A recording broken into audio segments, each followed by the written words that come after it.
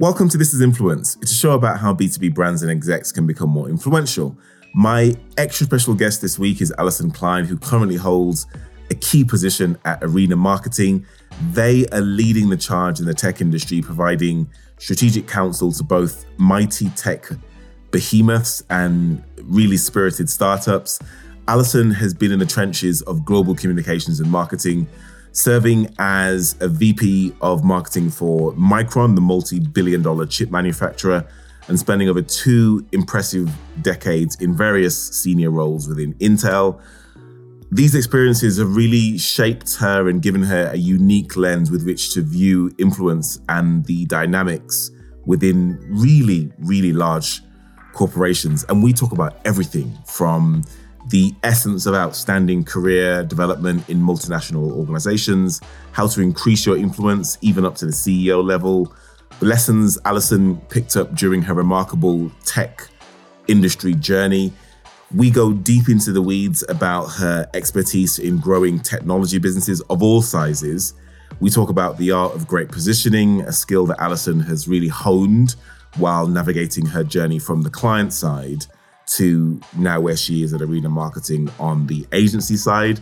It's just an absolutely fascinating conversation. If you're even slightly interested in any of that stuff, then you're gonna love this conversation. So this is old, this is new, this is influence.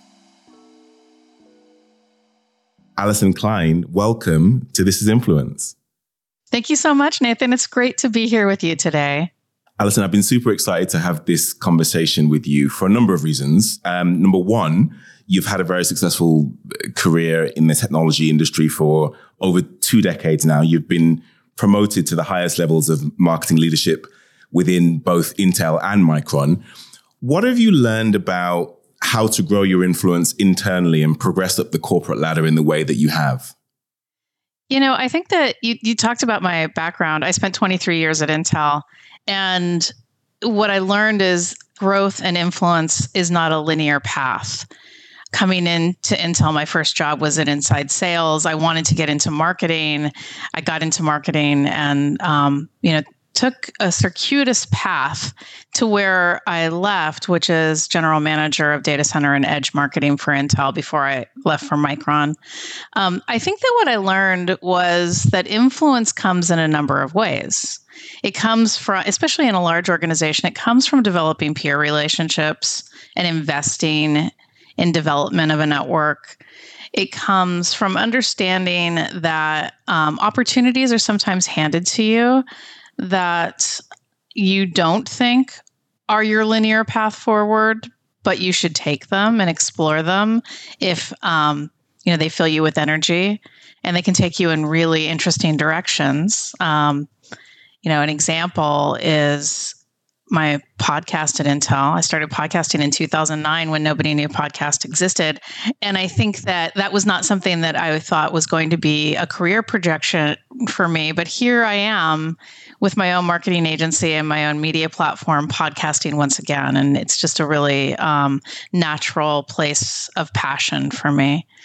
And then I think that finally it's always investing in learning, always investing in thinking about what you bring to the table and where your opportunities for growth are, and accepting the vulnerability of building influence through continued growth. You said something a moment ago that was really important around developing peer relationships. Could you just spend a little bit of time kind of unpacking that for our audience? What are the dimensions of developing peer relationships that were more important for you in building your career? How much time in your week was devoted to developing peer relationships? What did that look like? Just some practical insights around that, because I think it's something that people mention a lot, but just to add some color around kind of what that looked like for you, I think it'd be super fascinating to unpack.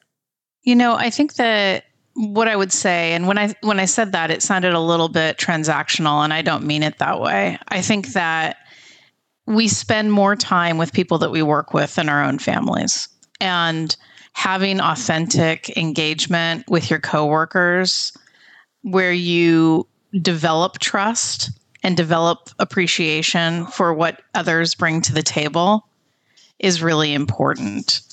I think that how do you do that? It's a lot of inquiry, I think. I think it's talking to them about what they're trying to accomplish, understanding where their career trajectories are going, figuring out how you can be a peer advocate for them. Taking the time to have conversations with folks about, when things are aligning, how you can achieve more together. When things are in conflict, where are the commonalities that you can lean into and really set up a culture of thriving, and just developing that over time. When you have success with peers, when you have challenges with peers, it's an opportunity to build that strength and depth of relationship. And I think that will propel you forward with influence, right? I mean, it's very common sense and it's human that when you're engaging with someone who you trust, you're going to be open to being more vulnerable. You're going to be open to being more communicative about the challenges you're facing. And that's going to make your work engagement better, richer, more rewarding, and ultimately it will provide more value from a standpoint of what the actual output is. What defines a great career in a large multinational organization? I'm going to give you some guide rails to help you kind of answer the question. Is it money? Is it learning? Is it rate of progression in the organization? What to you defines a great career in a large multinational?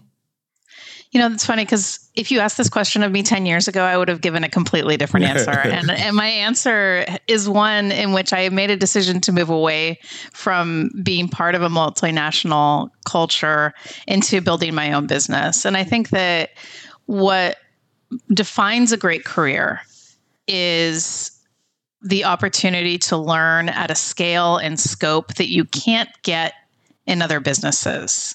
I was working with companies that literally operated all over the planet. The products were going in every single country in the planet and engaging with customers all over. And that's something that if I wasn't engaging in a multinational leader, I would not have had the opportunity to do. So I think that learning and engaging and thinking about that scale is one thing. The other is the people. You talked about how'd you get this person on my podcast? It's developing a network of friends and colleagues that form a very rich work environment for you, whether you're working alongside them or in collaborators as, peer companies or, as clients. And I think that that's a really important thing that you get an opportunity to do at a multinational company, especially the companies that I worked for, which attract just such bright, amazing people that are just bringing such incredible perspectives to the work and to the opportunity to grow. What have you learned specifically about growing your influence with other execs, either on the board or the CEO specifically? And I say the word influence. I mean, we could take out the word influence and swap that with brand, trust, credibility, all of those sorts of words. Mm-hmm. What have you learned specifically about building influence and trust and credibility with the CEO and other members of your of the exec suite? I think that one of the things that I think about a lot with that, I've led executive communications teams. I've, led major product launches that will define executive career trajectories, so they care. And I think that one of the things that I think about is really good perspective on what they're carrying on their shoulders. The responsibility of managing a business or managing a P&L, having that commitment to customers, having that commitment to employees, and that I am but one person of many people asking of their time and attention on that given day. And so you need to show up with urgency, with preparedness, with the ability to follow through, and with economy of words, I think is another important one. I love that. Economy of words. And I think that building trust amongst executives is based on results.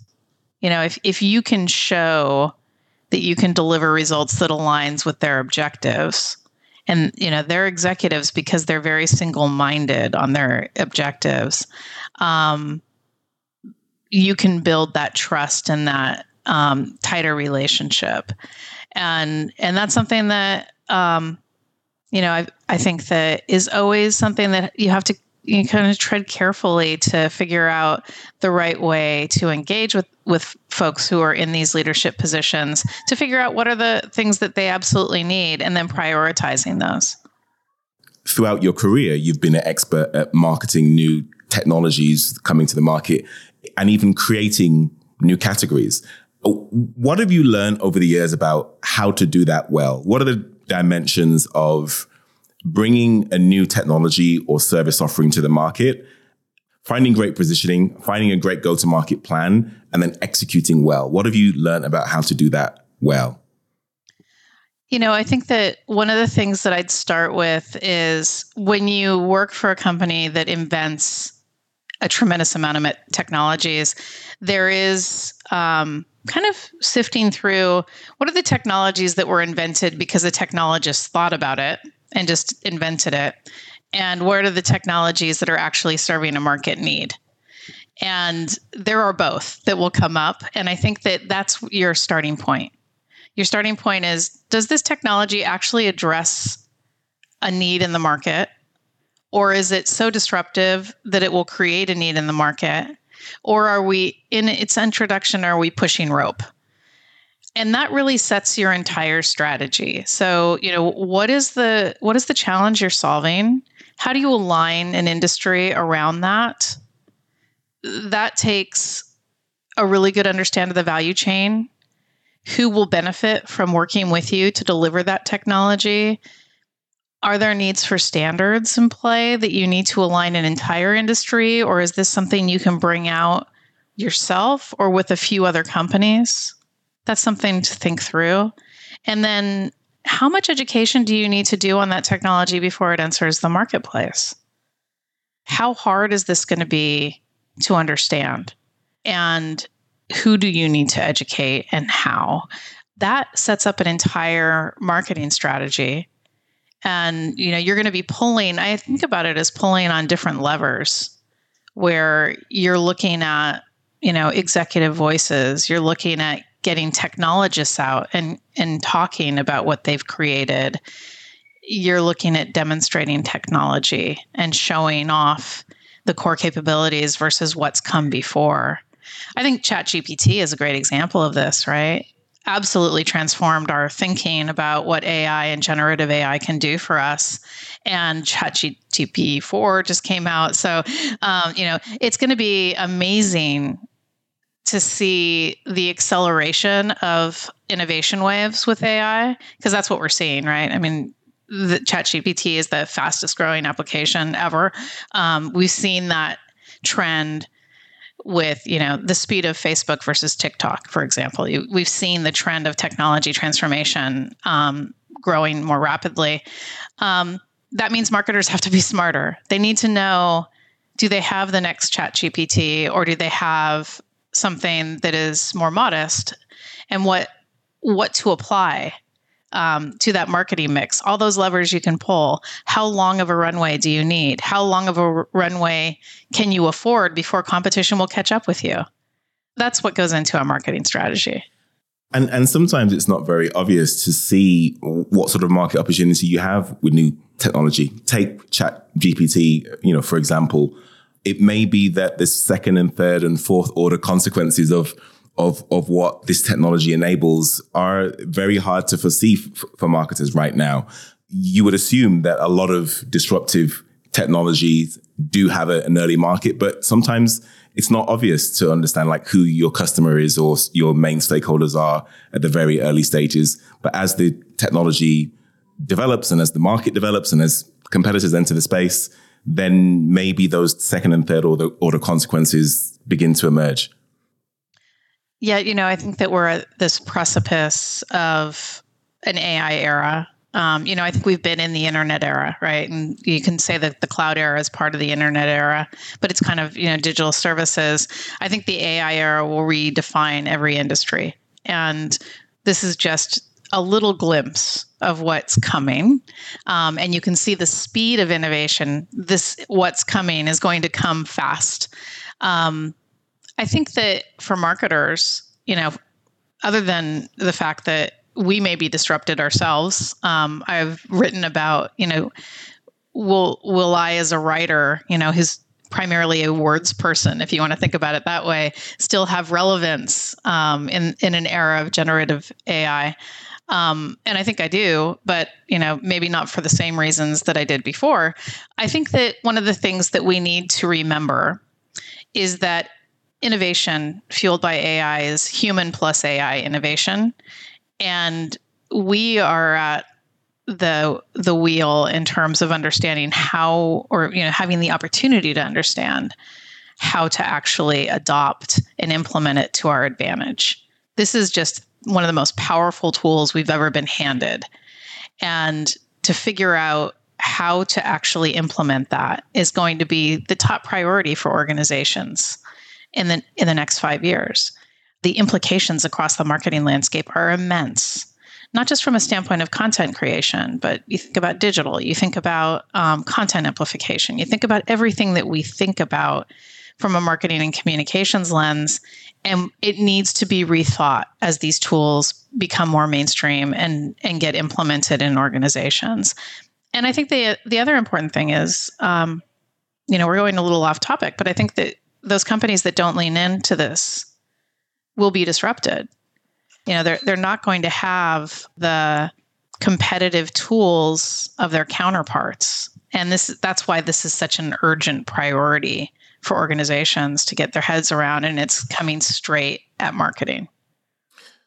What have you learned about great positioning for technology products? I mean, great positioning is one of those things whereby if you get it right, it can make products fly off the shelf pretty quickly. You can even make poor performing salespeople look like they're wonderful salespeople sometimes, especially in technology where the market is as crowded as it is and new entrants are coming into the marketplace all the time. What have you learned about getting positioning for disruptive technology products right? I think that there's two things. One is the tech industry has a horrible habit of talking inside baseball at people and talking about things as if everybody was an engineer. And I think that is not good positioning. I also think that the tech industry loves to talk about how they're awesome. And outside of the tech industry, nobody cares that they're awesome.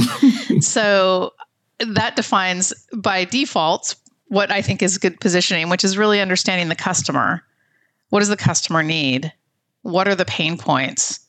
And translating in simple terms why the technology that is being delivered helps address that pain point. I think that I worked with a lot of semiconductor architects in my past who are some of the smartest people on the planet, right? They're creating these crazy complex machines. But the ones that were the smartest were able to tell me in plain words exactly what that microprocessor advancement is going to do for an individual or a company who is trying to solve a problem. So it's specific, it's plain speak, it's oriented in the customer, and it talks about impact. It talks about a future vision that is something that is undeniably attractive.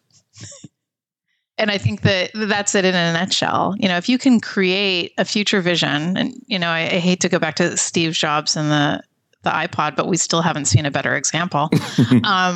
A future vision that is so undeniably attractive that everyone stops and says, "Oh my God, you are awesome. This is something I want. I didn't even know I wanted this, and I want it." That is something that is good positioning, and it's a good way to make sure that a technology ramps quickly. And then, of course, after great positioning, you need to generate leads. You need to generate demand for your product or service. What have you learned about how to do that well? How to go to market with great positioning? Well, it's an interesting challenge, and I think that the landscape on lead gen has changed. I think that, I hate to say that I'm old enough, but I remember when direct mail was a big part of our strategy, right? Flyers sent to people. But I think that understanding that people are following brands, they're following brands through a lot of different social platforms. They're getting their information from their peers. They're not going to a company website to find out what they want to buy as much as they're looking at what influencers are writing about in terms of their recommendations. We need to approach lead gen from a completely different perspective. And then, in the enterprise space, I think that account-based marketing is really important, really understanding who you're after at a micro-targeted perspective and making sure that they are so well aware of you and what you bring to the table, and not just your products, your people. You need to bring out what your brand stands for, who the people are behind that brand, what is their expertise.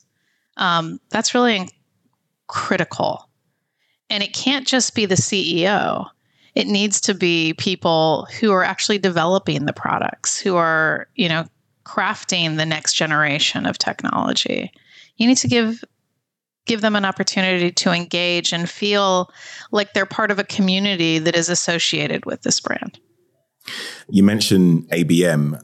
You've seen the marketing landscape change so much since you started your career. Talk a little bit about the different strategies that have evolved in B2B specifically as it relates to growing brand and generating leads. There's everything from ABM. There's a lot of talk around emotion and creativity and brand building these days. B2B advertising. Talk a little bit about sort of the different approaches to driving demand and building a brand in B2B. And what's your approach to thinking about how to leverage these for your clients now that you're at Arena Marketing?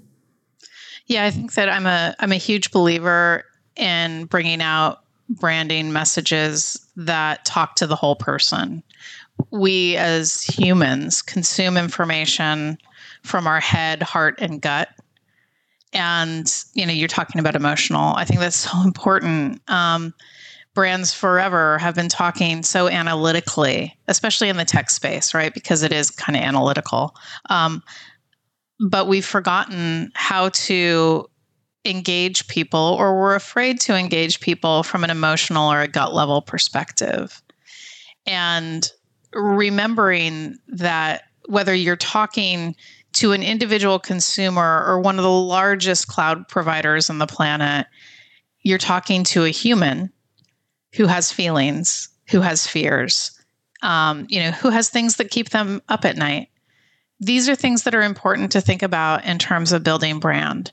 Do you understand me? Just think about yourself as a consumer. If a brand understands you, if they get how you really tick, what you're really worried about, why you're reaching out to them as a potential product or service, that's kind of where people are at today, right? They want to be seen and understood and individuated and not treated as if a billboard is going to equally resonate with them as other people. So being individuated, really understanding your market segmentation and your customer personas, all of those things are really important.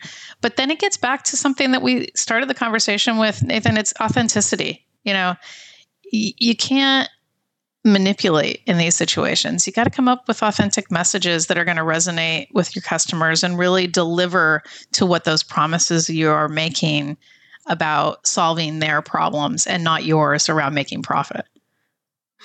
You're on the other side of the fence now. You're a principal at Arena Marketing. Maybe you can talk a little bit about them and kind of why you made the switch actually to agency side. and what that challenge is like. Now that I assume that you just enjoy stress and being in stressful situations, running your own business and running an agency. Talk a little bit about why you made that switch. What's it like being now on the other side of that equation, being an agency, working with clients, and what have you learned from that experience so far? Well, I always knew I wanted to do my own thing. I come from a family of entrepreneurs. I was raised to be an entrepreneur, so I think it was time.